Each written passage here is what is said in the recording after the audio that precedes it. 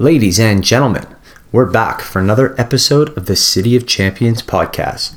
And my guests this week are from the World Triathlon Series. They are General Manager Stephen Bordeaux and Social Media and Communications Manager Christina Collins. They joined me today to talk about the yearly triathlon circuit that brings some of the most elite athletes in this world to top destinations around this world, like Abu Dhabi, Bermuda, Hamburg, Australia's Gold Coast, and of course Edmonton, Alberta. Now, being our humble Edmontonian selves, we don't often recognize our hometown on lists of top cities, but the truth is that Edmonton is actually one of the world's premier event hosting destinations. Stephen, Christina, and I talk about why that is. We also get into some interesting insights and philosophies behind the sport of triathlon and the World Series events. I hope you all enjoy my chat here with Stephen and Christina.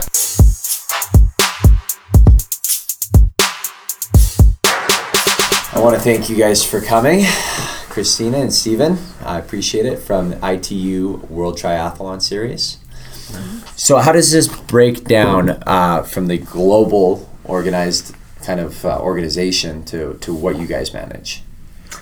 That's the best way to put this. So the International Triathlon Union, which is what we fall under, they are like the IIHF of hockey. Okay. So they are the Olympic channel. So they're non-profit. They're not the sort of big commercial entity as Ironman. Many people have heard of Ironman before. Right. And speak about triathlon, and that's what they associate triathlon with. And Ironman's like the NHL, and then ITU in the World Series is like IIHF. Gotcha. In the hockey. So we have. The top rung for triathlon is the World Triathlon Series, which is what Edmonton is part of. So Edmonton's one of only 8 stops around the world that hosts the top level of triathlon series racing. And then under that, there's World Cups and Continental Cups and National Championships and so on and so forth. Okay. And the way it works is the athletes earn points to eventually get on the start of a World Triathlon Series event.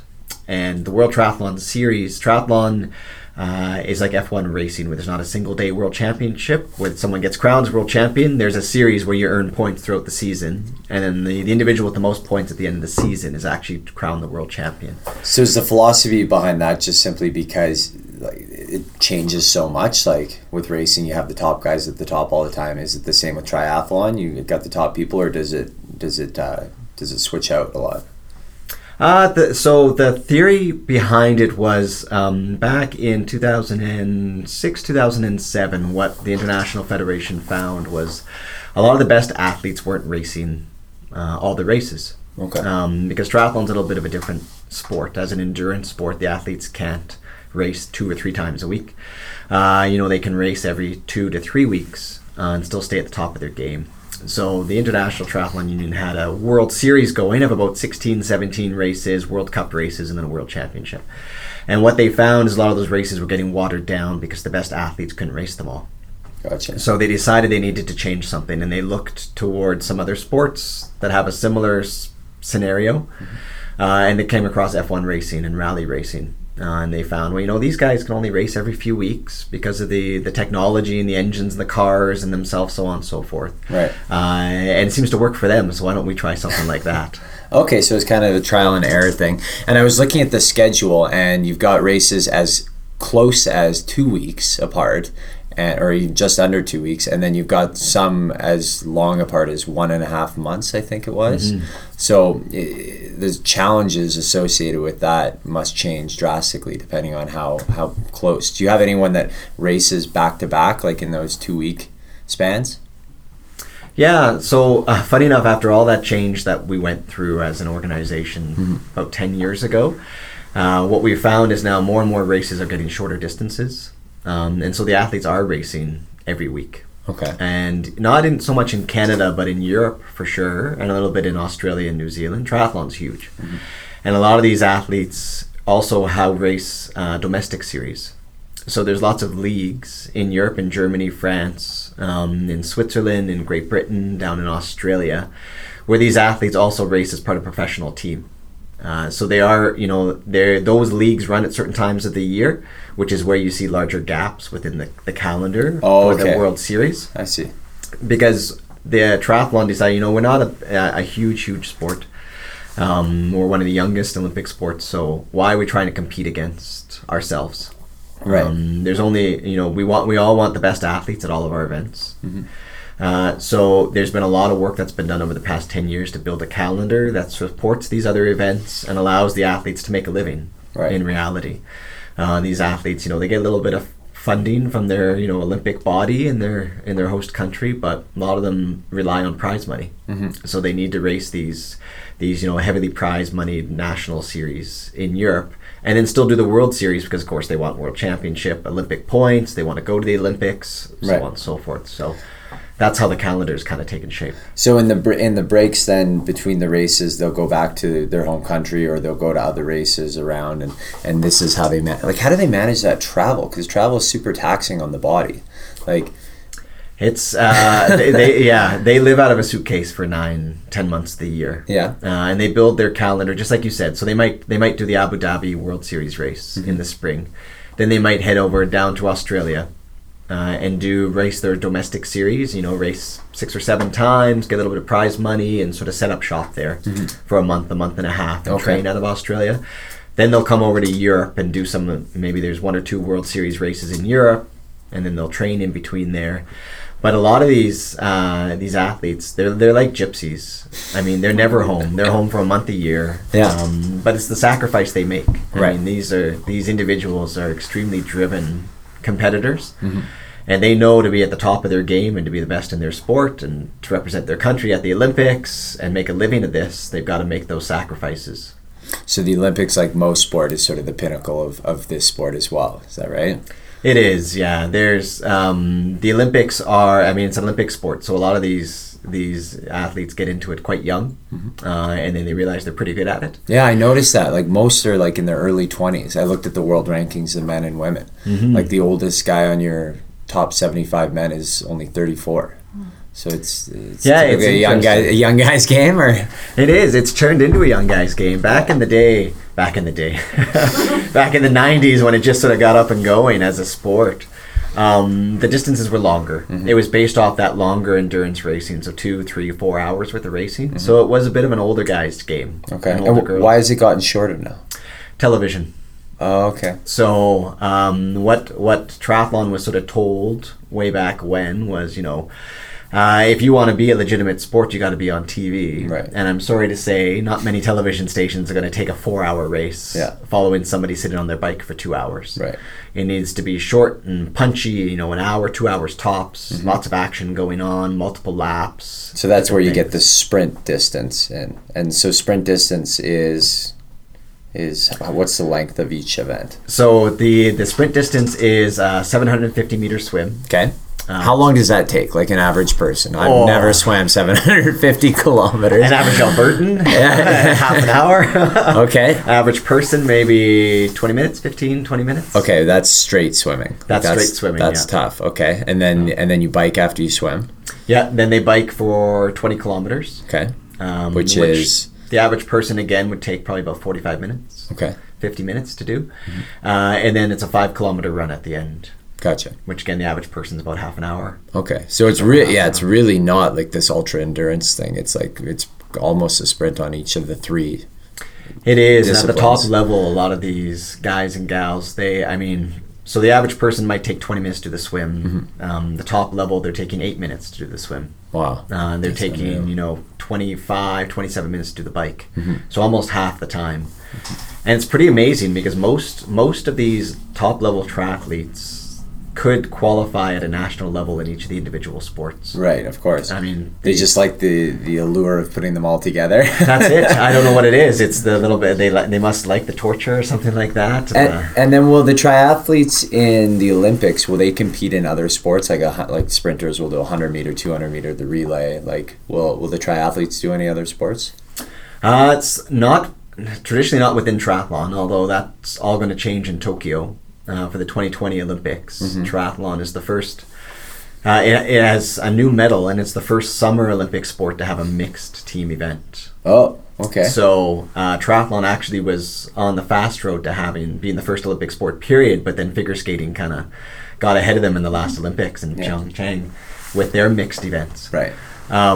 So in 2020 in Tokyo, there will be a mixed team relay event for triathlon. So whereas triathlon's always been one single medal sport, in Tokyo there'll be two. So there will be an opportunity for athletes to race multiple events.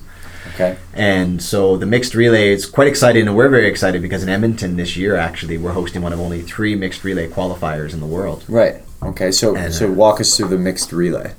Sure. So it's the way it works is there's 4 members to every team. Each nation gets to put in a team, and it's girl, boy, boy. Okay. Woman, man. So women always go first in triathlon. That's from the very beginning. Women are always first. And each one of those 4 athletes do a mini triathlon on their own.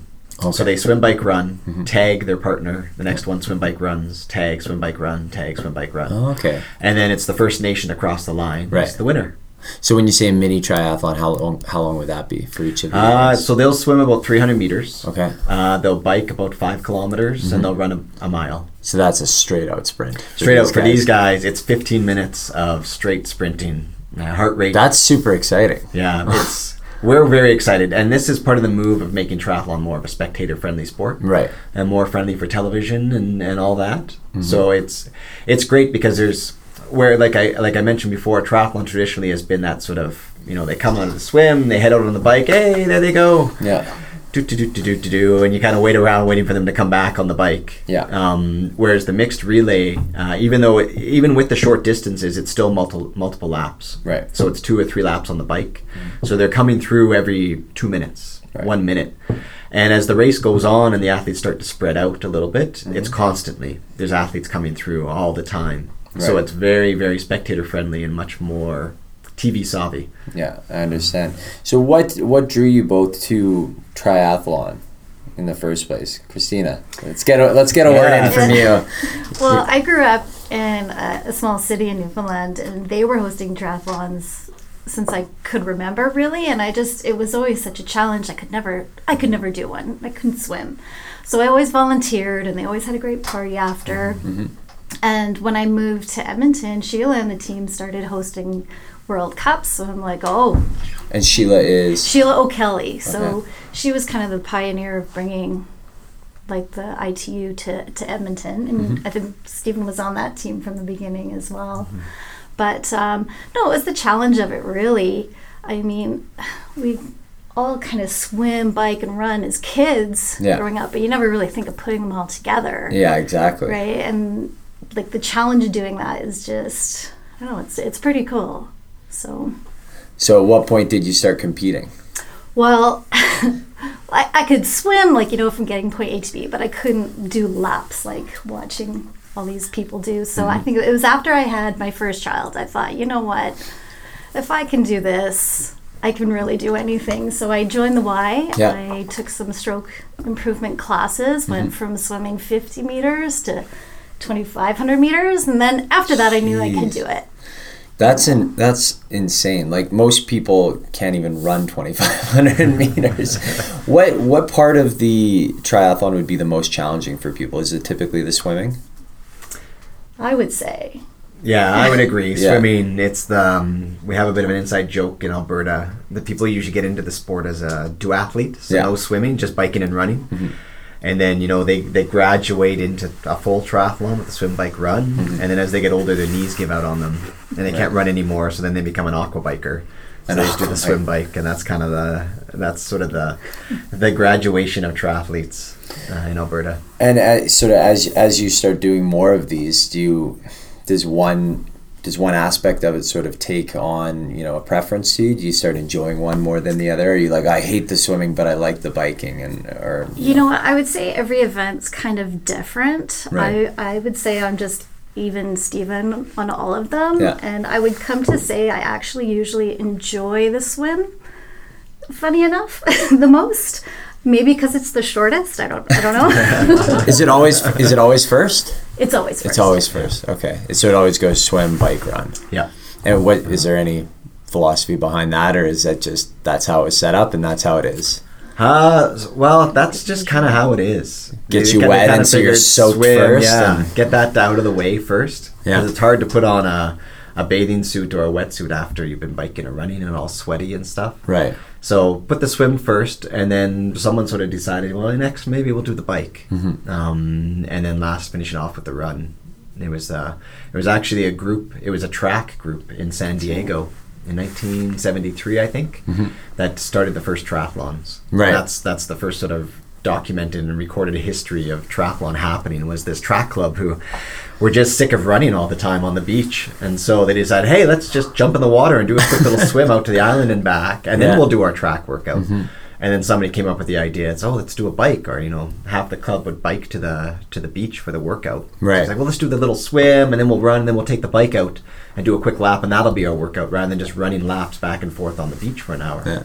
I can certainly understand the almost like boredom that sets in from that endurance activity of just one thing repetitively. Like I did the MS bike a couple weeks ago, and I was training, and like I don't bike a lot, and I don't really run long distances either, so I started riding around the city, and I'd get to like 20-30K, and I'd be so bored that I just decided, okay, well, I'm just gonna bike to the stairs and I'll do stair sprints for 45 minutes, and then I'll get back on the bike. So I can certainly see the progression of how a sport like that would evolve. Yeah. I was reading a bit about like the history of triathlon, and I think it goes back even to the 1920s in France. They used to have three sports. They called it the Le Trois Sport, if I butchered that pronunciation.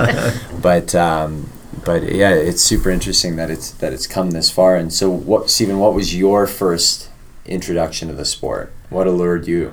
So funny enough, in 1995, I got invited by a friend of a friend through Sheila O'Kelly in St. Albert. St. Albert has a long history of triathlon.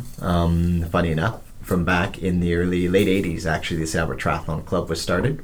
So right when triathlon was just getting going as a sport. And there had been a local triathlon that had been happening, and had kind of known about it, but then I got invited to be a volunteer at Junior National Championships were in St. Albert in 1995. And I was a teenager at the time, so I got invited to come down on the course with a ghetto blaster. They had ghetto blasters back then, and play some music and just cheer on the athletes and be a cheer squad for the most part. So me and my buddy got together. We got a ghetto blaster. We made a mixtape. It was awesome. What was on that mixtape back in 97, you said? 95. 95? I'm pretty sure there was some CNC Music Factory that was on there. Yeah. There was some Young MC was on there. I think there was some Hadaway was on there. All the good stuff. Yeah. That was back in the Big Shiny Tunes days, right? Yeah, exactly. Yeah. And the Much Dance Mix and Electric Circus days. Awesome. Took our cue from Electric Circus. So we just had a blast. We had kind of knew what triathlon was, but didn't really think anything of it. Right. And then about 3 years later, someone told me that Edmonton was going to host the World Championships in 2001. And there's going to be this big Continental Cup, and the best triathletes in the world were going to come out. And I was like, oh, that's kind of cool. I should go down and volunteer and check that out. And so I volunteered for the first one in 1999, I believe. And I was like, oh, this is neat. I need to do one of these. Right. I was mountain biking at the time. That was kind of my thing. And I was like, oh, I need to try one of these. It doesn't look too hard. Even though I had never swam more than like from the diving board to the edge at the local pool. And I was like, I got to give one of these a try. And so I signed up in 2000 for my first triathlon. And I trained. I joined a local masters club to learn how to swim properly. And I had my old baggy O'Neill like wakeboarding wetsuit on, and the big baggy swim trunks. And I remember showing up to the pool with my big baggy trunks on, and the swim coach is like, no, those aren't gonna do. You're gonna need this. And he pulls out this tiny little blue Speedo, and he's like, you're gonna have to wear this. And you're like, where's the rest of it? Yeah, exactly. And so, but that was it. And then I did my first triathlon in 2000. I volunteered at the 2001 World Championships, and then that was kind of it. I was hooked from there. It seems like kind of a common thread between both of you that you're exposed to the sport for a little bit of time before you ended up kind of taking the plunge, so to speak, and getting into it. Why do you guys think that is? I truly think that it's not just a sport, it is a lifestyle, and it's a great community. And I feel like we come in all shapes and sizes, and we're all out there supporting each other no matter what ability you are.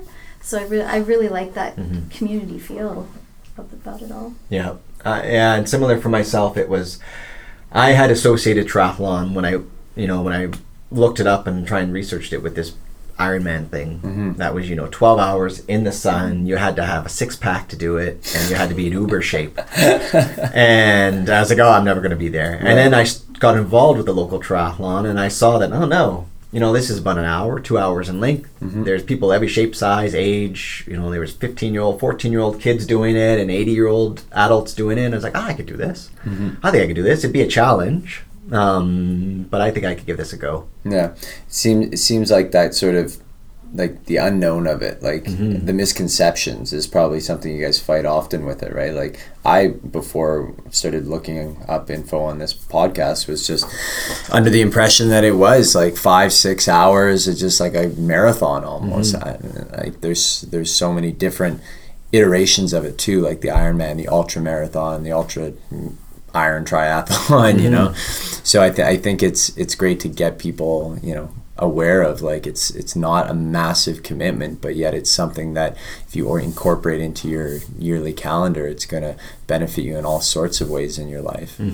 Are there any particular sort of transformational stories, anyone in particular that you know of or can think of that got into this and it's completely changed their lives? I do. We've been running a corporate program for the last few years, and I've been with everyone kind of cheering them on, and we have a few people that, again, like myself, couldn't swim and now have signed up for like a half Ironman. Like the challenge just continues. Like you want to get faster in the shorter distances, but then you want to go, well, what else will my body let me do? And so we've had a few women actually that have continued to do that and just feel stronger, healthier, more confident, and it's beautiful to see. Yeah, I can imagine the satisfaction and the drive that comes from completing one of these, especially for the first time. You're probably like, if I can do this, I can do anything. Yeah, and I think a lot of people that I know that have tried it and gotten into it, that's kind of been the purpose behind it. It's like a sense of accomplishment. It's like, I've heard of these triathlon things. I'd love to check that box. Right. And then most people, after they do it once, they realize, that was a lot of fun. I really enjoyed that. I'm not toast at the end of it. I feel like I could do another one. And they enjoy going back to that sort of cross-training single sport. A lot of people get into it and they realize, training for it is great. I can't run 7 times a week. Right. I can't run for 10 hours a week, but I could swim, bike, run, and strength train for 10 hours a week. Right. And it still gives me something to work towards. I don't know about you, but I'm one of those people that if I don't have a goal or something to work towards, I'm not doing nothing. Oh, you get listless, right? And you just get lost in the doldrums of life. So what's your training regimens look like for this kind of thing? These days for myself, it's mostly chasing my 3 little kids around. I haven't raced in a number of years. Well, for me, I generally will try to fit in like 2 workouts of each discipline. So 2 swims, 2 bikes, 2 runs. That's not lazy, but that's to like maintain. Right. It's not necessarily to get any better. Minimum viable exercise. Yeah. Okay. And it different. I know some people that train like 20 hours a week, and this is their thing, and this is what they do. They have the time, and they can afford to train 20 hours a week. Right. And then some that, they do 5-6 hours a week just to kind of maintain fitness and be healthy enough to go race a couple times a year. And they just use it as sort of the means to stay healthy. Right. So you're measuring your yardstick every year, a couple times a year. Yeah. What about the top elite level people? Are they, how do they stay in shape if they're consistently doing these events throughout the year? Yeah, so funny enough, when back in the day again, in the 90s or so, when things were really starting up. And we've established that the 90s are the day. Those are the day for this audience. A lot of the athletes back then, the more the better. They were driven to try and train as much as possible. And they kind of figured, if they could sustain 30, 40, 50 hours of training a week, then they'd be the best in the world. And the drive was always how much are you training? I'm training 42 hours a week. Well, I'm training 45 hours a week. Right, And not realizing that recovery and rest is just as valuable. Yeah, and so now as triathlon's kind of progressed to a legitimate sport and it's got more national federations and high performance coaches and the science behind it, a lot of the elite athletes now are finding right around that 30-hour mark is the optimum. That's where they can get the most training in to tax their system but still allow enough recovery time that they can really truly benefit from the gains. Yeah. And what about like off season? Is there an off season for some of these guys in which they're not doing triathlons but they're like back in the gym or maybe doing some weight training? Like what's the philosophy there? Yeah, again, lately, the past 5 or 6 years, strength training in the off season has become a huge thing, and mobility training. So a lot of mobility training and movements and yoga and stretching, because these top level athletes are racing for 8-9 months consistent. A lot of those small things kind of go by the wayside. So their off season of 2-3 months they find is the time that they can get in some good strength training and some good stretching and mobility exercises to be ready to go for 9 straight months of training and racing. Right. Well, yeah, you got to like rebalance and reset the body, because if you've got one thing that's slightly off kilter, like you run harder on one side than the other, that can just absolutely get worse exponentially over the course of a 9-month season, and you got to reset. The interesting thing I think too is even for endurance athletes, they're realizing more and more that strength training is an essential component. To be a marathon runner, you shouldn't just be running, you should be incorporating muscle building as well.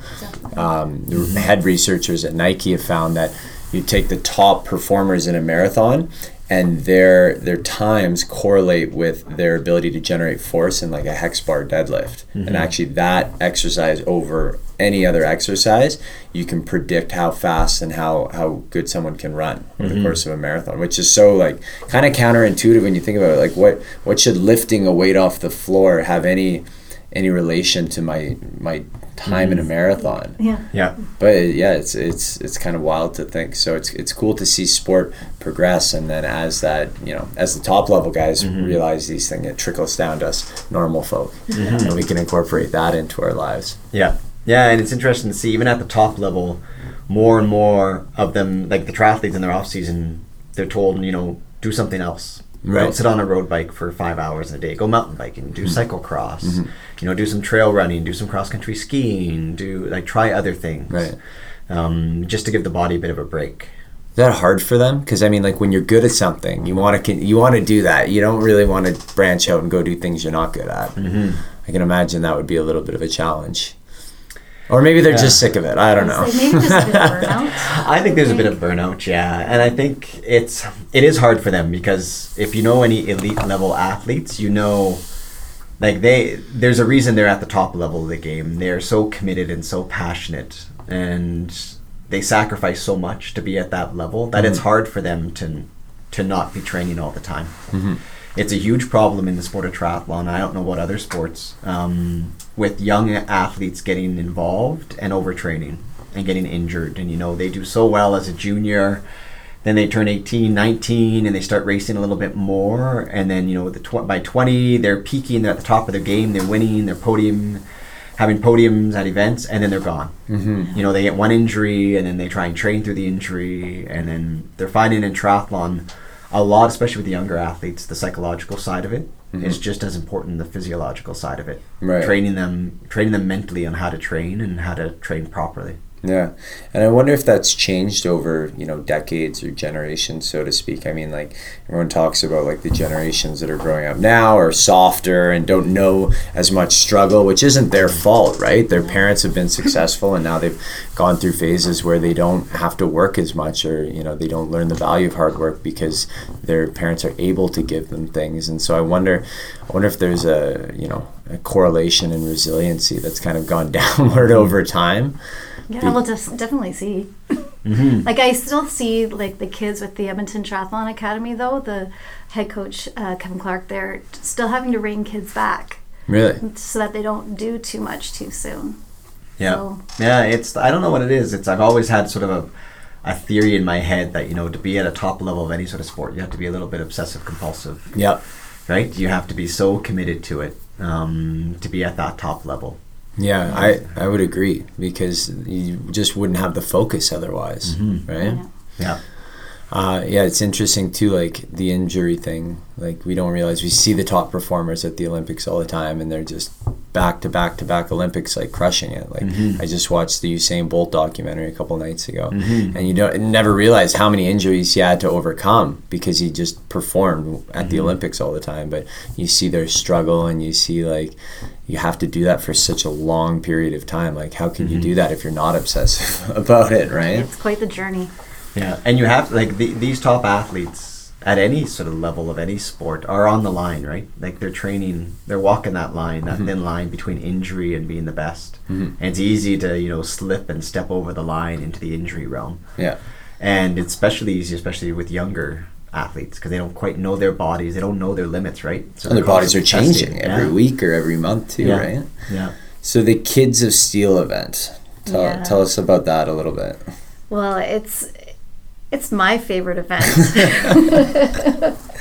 Yeah, no, it's kids age 3 to 15 and of like just short distances, like one length of the pool for the little guys, and they go around the parking lot, and then it's like a little dash to the finish. Like it's really just to introduce them to it, because it can be quite intimidating when you're older, but if you start, just have fun.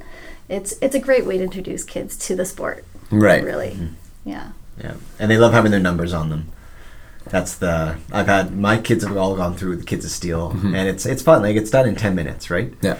But they still feel that sense of accomplishment, and triathlon still has sort of that stigma to it. Yeah. And it's always funny whenever my kids do a triathlon, because you got to write numbers. They get numbers written on their bodies, so that you can tell who they are, and they don't want to bathe for like a month afterwards because my numbers are gonna come off, Dad. No, I don't want to shower. My numbers are gonna come off. Everybody at school asks me about what the numbers are for, and I tell them it's because I did a triathlon. I think it's the coolest thing, and but the kids, and that's the key to the sport, any sport, right? Is developing that pipeline and getting kids exposed to it earlier. And there more and more I'm reading about research showing that single sport focus is not the way to go for kids. Even if your kid shows a lot of talent and promise in hockey or something like that, just sticking them in hockey all the time is not the way to go. They need they need to be more well-rounded. And that's where we find, triathlon especially, even at the elite level and older levels, a lot of people come from that single sport background and they get burnt out. I was a competitive swimmer for years and years and years, and I was done with swimming at 15. I didn't want to do it anymore. And triathlon provides another opportunity for them to continue with that healthy living. They don't just stop sport altogether, right? And then find something else, but they can continue to train and be active and fit and live a healthy lifestyle. But it's more variety, right? And I think I was reading that there's less injuries amongst triathletes than there are amongst single sport individuals as well. You don't get that repetition fatigue. You don't get that chronic injury thing because you're cross training, because you're switching it up. Definitely. And triathlon, it's great, especially in Edmonton, the community that's been built in Edmonton. I was lucky enough, I got to work for the International Federation for years, and I got to travel around and see these different World Cups and World Championship events happen in different countries. And I used to always tell people, where I come from, like triathlon is just ingrained in the community. Like Edmonton, like it's amazing. Edmonton, like who would have thunk it? Yeah. In northern Alberta, in Canada, where it's winter 6 months of the year, that we have such a strong triathlon culture. We don't even really have a lot of lakes to swim in here. It's the more kind of sloughs. But and it's amazing that we've been able to build this sort of community around this sport here in northern Alberta on the prairies, and more and more people that get involved come from other sports, and they see a triathlon, whether it's our triathlon or the Coronation Triathlon or the Summerside or Victory. There's almost every weekend there's an opportunity for people to give the sport a try, right? Which I think is hugely valuable because the rising tides float all boats, and so we're all, as event organizers, we're all benefiting by having more individuals in the sport. Well, it's great to see such a massive world event come to our city, right? Like I think that even though we're starting to get more and more of those, it still kind of comes to a shock. It comes as a shock to people in Edmonton, right? Because we always think of ourselves as off the beaten path, northern Alberta, no one really. Anytime you're abroad and people ask where you're from, you're like, Edmonton. Alberta, Canada. Exactly. You know, like it's like Canada. Like Toronto? No. yeah, exactly. What is Vancouver. Is that by exactly Vancouver, Toronto? You're like kind of in between both. But yeah, it's awesome. So we had the event in 2001, the World Championship, and then we had it again in 2014, and we have another one coming up. Yes, so we'll be the first city, besides Lausanne, right? They've hosted it 3 times, to host the grand final 3 times. So while we've had like an ITU event pretty much every year since then, except for a small hiatus, to host a grand final for the 3rd time, it's pretty impressive. So that's the last one of a series. Yeah. Or of a season. And so with that, you have your elites, but then you also have age groupers who qualify. So it's a race that you have to qualify for. You can't just sign up. So you have about 4,000 like regular Joe Blows. Masters, yeah. Yeah, come and come to the city and see what we're all about. So what age grouper? What's an age grouper? So age grouper would be probably about 16 to 100. Yeah. So in 2014 we had Sister Madonna, and she's about 85 now. Okay. Maybe 86, and she was probably our oldest competitor, and she was just amazing. Like, age is no limit. Right. It's beautiful to see. So age grouper is just the amateurs that all race together? That's right, yeah. Oh, okay, I see. Yeah, triathlon, smartly back in the day, they decided rather than having a world championships for the elites and, you know, the junior elites and so on, and the world championships for masters athletes, so amateurs. Okay. Like most sports, like cycling and running, you know, they have a elite world championships and then they have a masters world championships that happen separately, different dates, different cities, everything separate. Triathlon decided at back at the beginning, well, let's do them together. Right.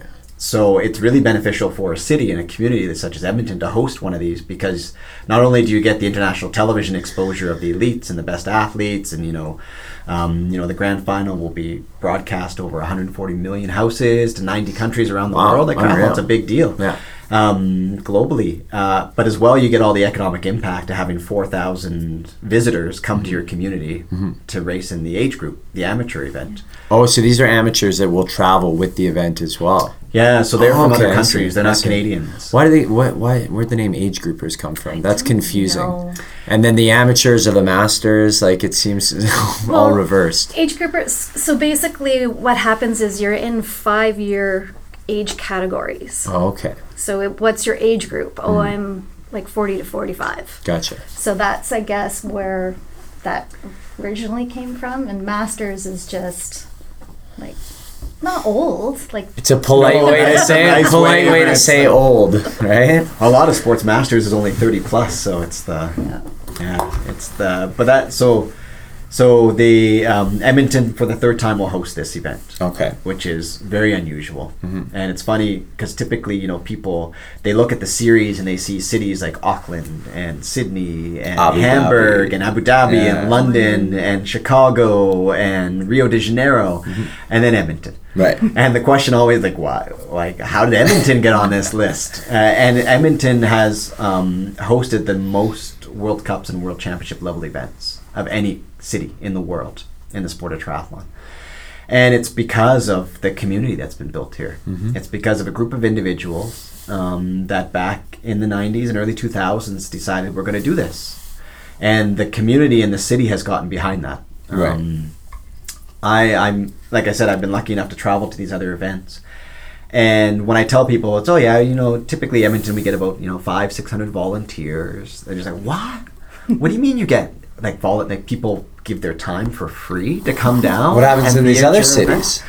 So I'm pretty sure it was either Germany or Hungary when I was telling the guy, and they're like, nobody volunteers here. Like, every single person you see out on the course is paid. Really? Nobody gives up their time for free. Well, we might have to edit that out, or you're gonna have to start paying your volunteers here. But it is, and people can't believe it. We're heavily supported by the city of Edmonton and the other levels of government, because they see the value in having Edmonton and Alberta on the map and being out there in the world. Absolutely. And you know, these other cities are like, oh, you mean like the city supports you? Mm-hmm. You know, they let you close the roads and they help you with your lake, and that's amazing. We've got to pay for it all, and you know, Wow. they don't want us here, and we're a burden, Yeah. and so on and so forth. And we have to pay to fix our own potholes and all this sort of thing. And they can't believe it. Potholes. How hard are these guys Yeah. biking? It's, Jesus. So they're always amazed when we tell them about, you know, when Right. they ask why Edmonton, and then we explain this. That, and you know, we're so well supported as a community that for the International Federation, for the athletes that come, they constantly say, like, it's just so nice. It's like being at home. We're welcomed with open arms. People Right. are at the airport. You know, the city's supportive. Yeah. It's such a nice, like, it's so nice because triathlon, to a lot of these bigger cities, you know, a triathlon's not a big enough deal. Right.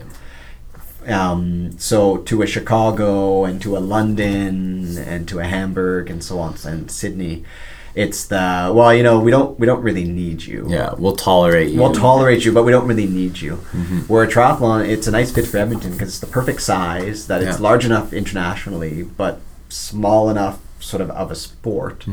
That's a perfect fit for Edmonton. Yeah. Edmonton can afford to support it, and they've got the community to support it, and then they get the exposure that comes with it. We just probably totally take for granted what we have in this city, in this country, and you know, the support that our government gives us in so many ways. Do you think it has to do with the size of like we're a global city in the sense that like we have big business and we have lots of head offices here, but we're also not a huge city because we're just north of 1 million. So do you think that plays a factor in it as well? Like we're big enough to be international, but small enough to actually be able to rally the support of the whole city? Yeah, I would definitely think that's the case. I've been to a few other events as well, kind of Mexico and Chicago, and you don't really feel the support from there. No, there's too much going on. Yeah. You've got too many other things on the go, and Whereas when you're on our course, you know, you feel safe. The road is closed. No car is going to hit you. You know, the water's been taken care of. There's strict guidelines that we have to take care of. And yeah, we make it as safe and as fun for everyone. Yeah, I would agree. Like I was in a meeting with a lady who was heavily involved in the IAAF World Championships in 2001, and she said, you know, we tried to rally the city behind the elite athletes coming and this big event and global television, all this sort of stuff.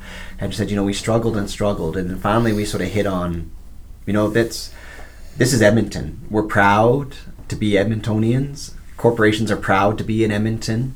So we need to build on that feeling of, you know, this is Edmonton. We're hosting this. Let's show the world what we can do, and that Edmonton proud sort of thing. yeah, And when she said that, it really resonated with me, and I was like, that's exactly it. Like, it's just Edmonton proud. Like, this is just what we do. yeah. We always show up for those big moments, right? We whether do. it be the World Juniors or whether it be, you know, global, the Indy and you know, MS. We have the biggest MS race in Canada, and the triathlon too, obviously. Yeah, it's just what we do, and I think it's been, you know, it's been a bit of a conscious effort from the city. I mean, being an event city and festival city, and actively trying to go get these events and bring them here. They see it, but I mean, it's even when we're out there, you know, soliciting corporate sponsorship. You know, it's always, we've tried using firms that are from, like, these big firms out of Vancouver and Toronto, and you know, doing the big global sort of thing. And what it always comes down to is Edmonton community supporting an Edmonton event. Right. That's what it is. They want to talk to somebody Edmonton. They love the fact that we're a local organizing committee, a non-profit group. We're not, you know, an event management company out of France. Right. That's wandering in and trying to put on this event and then we'll leave. That we're Edmontonians. What's the process involved in the bid to get these events? So the way it works is the International Triathlon Union opens up for bids every year. And then essentially Edmonton puts a bid forward. There's a large package that gets filled out. There's a large business plan that's built. And then typically somebody goes and presents it to the International Triathlon Federation at their annual general meeting. It hasn't been me up to this point. Okay. Moving forward, it will be me. Okay. I'm only 3 months on the job. Okay. And Congrats. Thanks. And that's typically the way it is. And if you've got a strong enough bid, like we have in Edmonton or had in the past, they'll enter multi-year agreements. Oh, okay. So they'll either do a one-off if you're a newbie, right, and just see how it goes. Test the waters, yeah. But because Edmonton's been doing this and doing it well for so many years, we actually in 2015 signed a 5-year agreement. Oh, that's amazing. Which was the first ever 5-year agreement the ITU has ever signed for hosting. To have that 5 years, to have that security too, you can continually build year after year, right? You know, you're like, okay, year 1 we can do this, and by year 3 and 5 we're broadening the scope of all this stuff. Yeah. That's incredible. Yeah, and so we're very fortunate because the ITU recognizes the work that's done here and the support of the community, and so it was a no-brainer for them. They said, well, how many years do you want? And we said, I don't know, 5? Sure, okay. Shit, we should have gone for more. So talk about the Edmonton event that's coming up. What are the dates? Where is it? What are the things people need to know? Sure. So it's July 27th and 28th, and it's actually Friday, Saturday. Okay, those are good days. Yeah, we're in Hawrelak Park. Okay. So the Friday starts off with the World Para Triathlon Series, which is another kind of newer series that was developed. And again, we're one of the few stops for them. And is this the first year for that? No, we've been having para for since 2014, I believe. Okay. But again, those are the most inspirational events. Oh, I can imagine. To be like, you just watch how, like, the effort it took for them to even get to that level. It's just amazing. It brings a tear to my eye every time. And then we have the elite women and men that go, and we're going to introduce a Friday night party in the park. Okay. Yeah, so what we have found over the past couple of years is what has been dropping is our spectators. Right. I think people are getting used to the event that happens year after year, and it's kind of lost. Take it for granted. Yeah, exactly. So we're not seeing as many people come down to cheer on, which is unfortunate because a lot of work and effort goes into hosting these athletes. They're here, international television, so on and so forth. We want people down in the park to watch and cheer them on. So we've decided this year on Friday night when the elites are racing is that we'll host a party in the park as well. So it's not just the triathlon going on. But because it's over dinner, we'll have food trucks. I think we've got 10 food trucks signed up to come down. We'll have a large beer gardens. We'll have backyard games, activities, fire pits, lots of an open dance party. So a live outdoor dance party. DJ Harmon B and his DJ crew are coming down and doing a big dance party all night. And then there's a triathlon going on as well. So let's try and get, people are busy. It's especially in our fleeting summer evenings, people are very busy, and there's so much going on in Edmonton in the summer that we want to make sure that we're doing everything we can to make sure people come down and have a good time. And so there's free park and rides that are available this year from LRT stops in the university area. There's public bike parking, complimentary public bike parking for people who want to ride their bikes down. And we just want people to come down over dinner, have a beverage and some food, some delicious food truck food, and then stick around for the live entertainment and the races in the evening. Yeah. So the one thing that we're doing, if you want to get up close and personal with the elites, we're selling tickets for $15, and you'll get 3 beer tickets, and you'll get in the special VIP viewing area. Oh, okay. So that'll be a pretty neat experiment. Do you get a chance to mix and mingle with them once they're done their event for that day, or how does that You'll work? be right there, yeah. Yeah, okay. So it's whereas traditionally, and triathlon as a sport has been, here's the grandstands over here, right, and everybody sits in the grandstands, and there's the field of play where all the athletes are, you can kind of see them out there.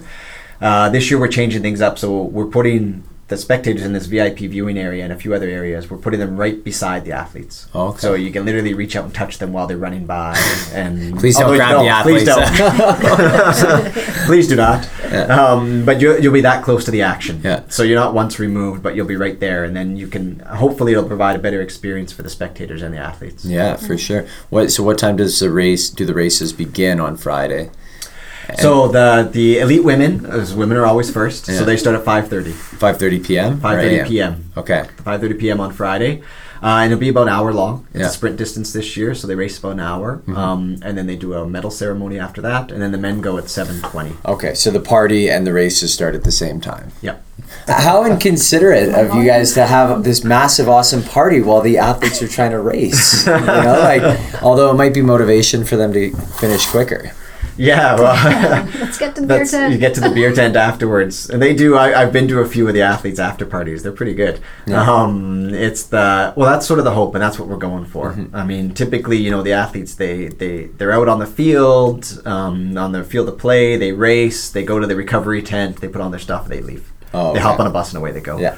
We're trying to provide more of an atmosphere so that they will hang out. And a lot of these athletes, some of them are pretty big names. I mean, they're on television, they're in TV commercials, they're national recognized individuals in their countries.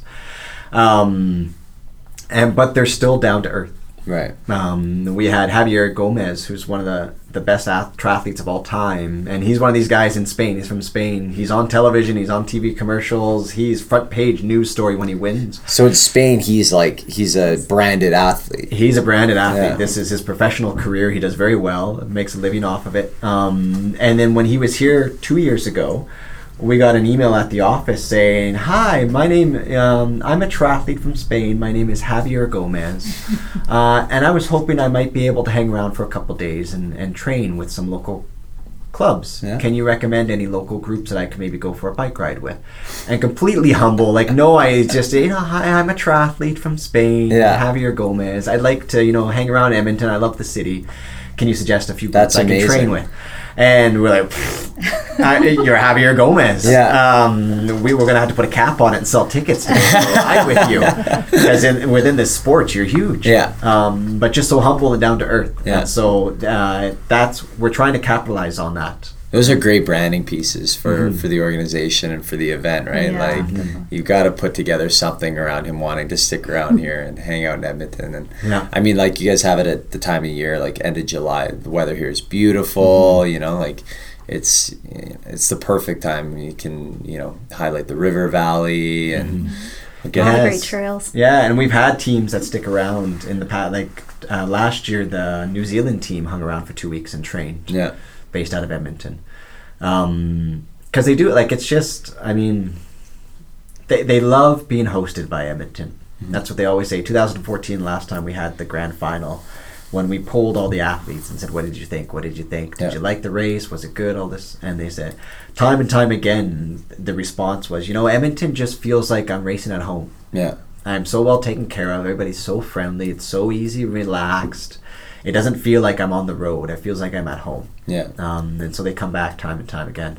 Super interesting how that's just such a common theme amongst all athletes who come for different sports. It's it just feels like home. As someone who didn't grow up here and now considers this home, the same thing, right? Yeah, it'd be too bad you can't bottle that, figure out what it is, channel that, bottle it up, sell it. That'd be great. Yeah.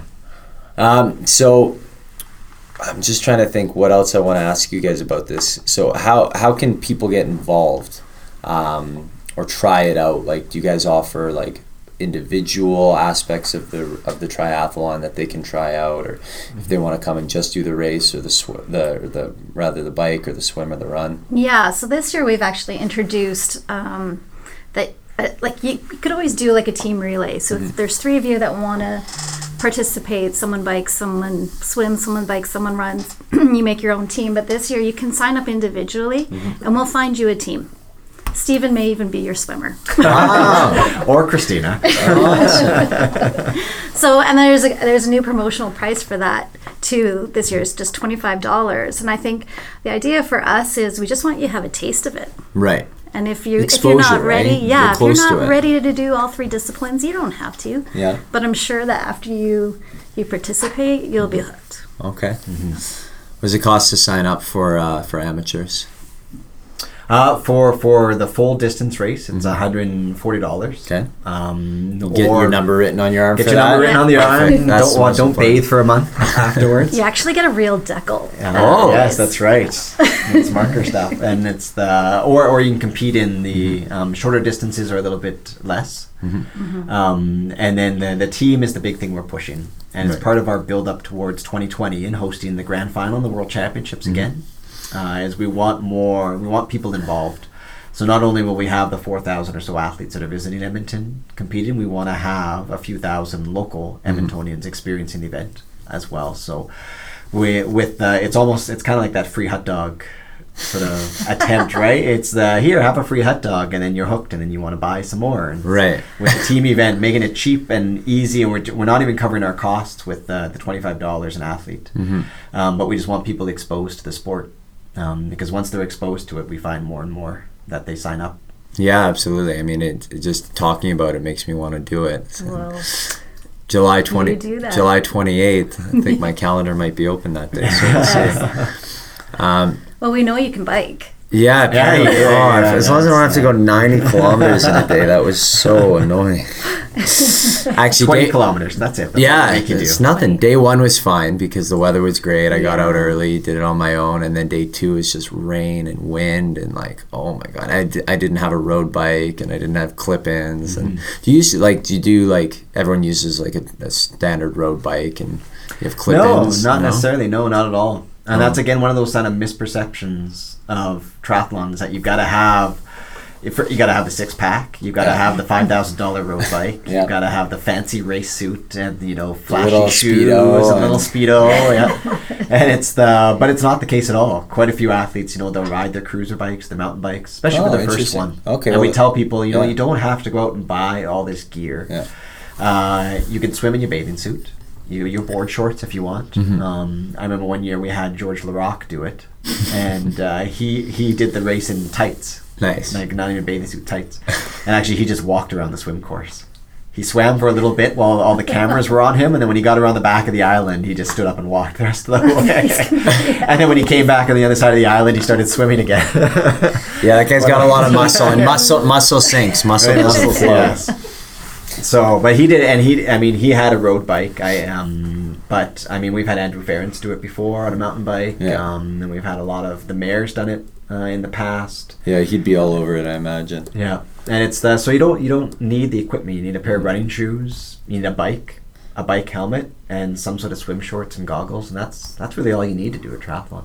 Did you guys ever see? I think it was done last year. A guy named Ross Edgley did the first triathlon.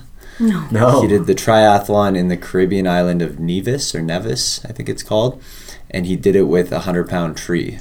You know what? I did see that. It was on the cover of Triathlete. Oh, seriously? Yes, Yeah. He's this British fitness researcher, enthusiast guy, and he's just always pushing sort of the boundaries of what the human body is capable of. Yeah. Like he pulled a Mini Cooper around a 26-mile track.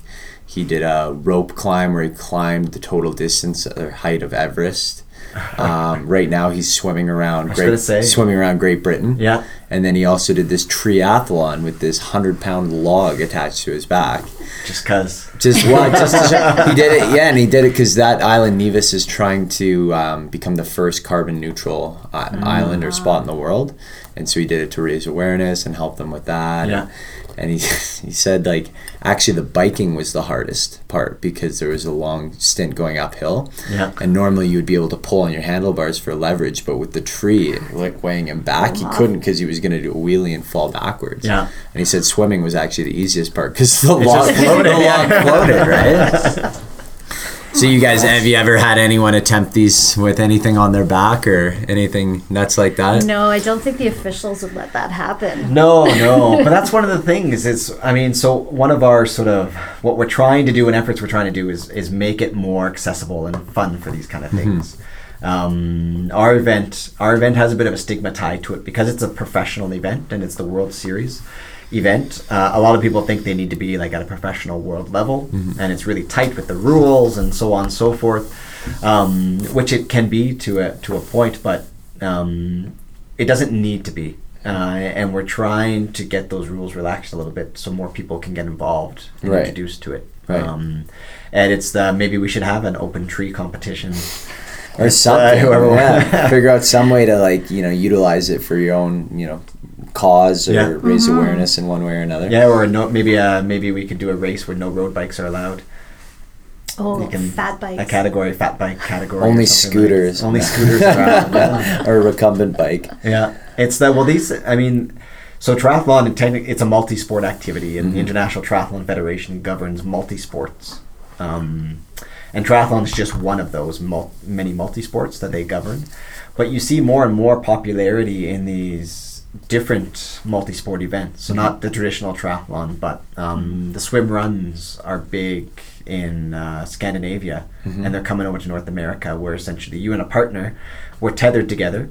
We're tethered. Literally, we're roped together. Jeez. And it's kind of like what the old orienteering and adventure racing was. Yeah. So you're given a course map, and you've got a course that's over like 100 kilometers, and it's called a swim run because usually the course takes you across rivers and over lakes and up mountain passes down, and you have to do the whole race as a team, tethered together, literally tethered together, and you have to everything you take with you, you have to bring out with you. So you can wear swim paddles, you can wear buoys in your feet to help you, so on and so forth. Right. But everything has to be on your body at all times. So you've got to wear your running shoes while you're swimming across. Oh, geez. And then you've got to run with your like your paddles in your hands, or put them on your arm or something like that. Human You platypus. have to keep on it. And when I remember first seeing the first one, it's called Attila. In Norway, I was like, this is so bizarre. Who would want to do this? And now they're hugely popular. They're the thing to do. Right. And they sell out across Europe, and then now there's a couple groups. I even heard that there was a group looking at starting one in Edmonton, where essentially you run through the river valley and you cross the river a bunch of times as part of the course. But they're hugely popular. Yeah. And I think it's just that unique sort of challenge that people are interested in. Well, there's something to be said about like being able to tackle multiple obstacles with like just what you have on you, right? And not having to grab a bike, or not having to grab goggles or whatever. Like it's just people like overcoming adversity, and I think that's really cool, like that they can incorporate all that. And we've got such unique topography here in Edmonton with the river valley. There's lots of different natural obstacles and things to overcome, so it's a good city to incorporate that. And everyone likes new stuff too, right? That's it, right? It's new, it's novel, Yeah. it's a challenge, it's based off the same sort of fundamentals. But so it's that we've been thinking ourselves with our event. I mean, we've been running mostly the same format of an event for 20 years now. We're always open for new ideas and thoughts of how we can kind of shake things up a little bit. Yeah. So one more time, what's the rollout of events? You've got the women at 5:00 on July 27th. That's when the party in the park starts. That's You've right. got the men at 7:30. That's right. And then if you do actually get tickets for the party for that special viewing area, we have a bus to take people to the Pint on White Ave after Okay. when it's all Good- done. So good the party pl- can continue there. Good For plug like for those guys. Yeah. And then on Sundays is the age group races Okay. during Saturday. the day. Saturday. Saturday. It's the age group races. And then in the evening, 3 o'clock? 4 o'clock. 4 o'clock. Is the mixed relay event. Okay. So that's when each country will have their team of 4 in. Right. That's going to be hugely fun to watch. And those separate from the elites that compete on Friday? It's A different lot of them group? are the same athletes. Okay, So okay. just like in track and field, the guys that run the 100 meters will also do the 4x100. Okay. And the para triathletes go when?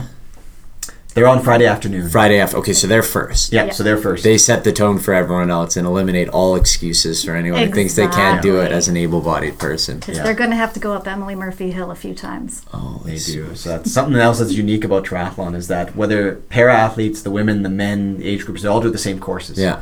So it's not like there's a special course for men and then a shorter course for women and a flatter course for the paras, and Yeah. they all do the same course. Yeah. And then when do the amateurs go? Like if I wanted to sign up, when would I go? Saturday morning. Saturday morning? Saturday morning Okay. would be your time. Is that with the age groupers or is that age groupers? Yeah. Okay, Yeah. the masters. the Masters? Yeah. Well, I know everyone will be looking forward to that a great deal, and I appreciate you guys coming in to chat about it, and it's it's just another example of people pushing Edmonton into the world stage, which is something that's great, and I think we need to do more of. You know, if we can get these kind of things year round, we got Red Bull crashed ice in the winter, this in the summer, you know, just need to get the Oilers into the playoffs. Yeah. And then we'll get the spring covered off, and then Yeah. we just need something great in the fall, and we'll be a year-round city. Exactly. Thanks for having us. Yeah, thank you so much. No problem. Where can people go to find out more information, to register, and to see kind of dip their toe in? Yeah, so all information will be on our website, and that would be edmonton.triathlon.org. Okay. And then we have social media, the Facebook, Twitter, and Instagram, and our handle is WTS Edmonton. Okay. World Triathlon Series. Just one word, WTS Edmonton? Yes. Instagram, Twitter, Facebook, all right. that? All of that. Awesome. Cool. Christina, Steven, thanks for coming in, guys. I appreciate it. Yeah, thanks for having us. All right. Hey guys, still figuring out my schedule. Might be in town, might be out of town for work, but hit me up if you want to hit that triathlon with me. Could be fun. Let me know. See you next week.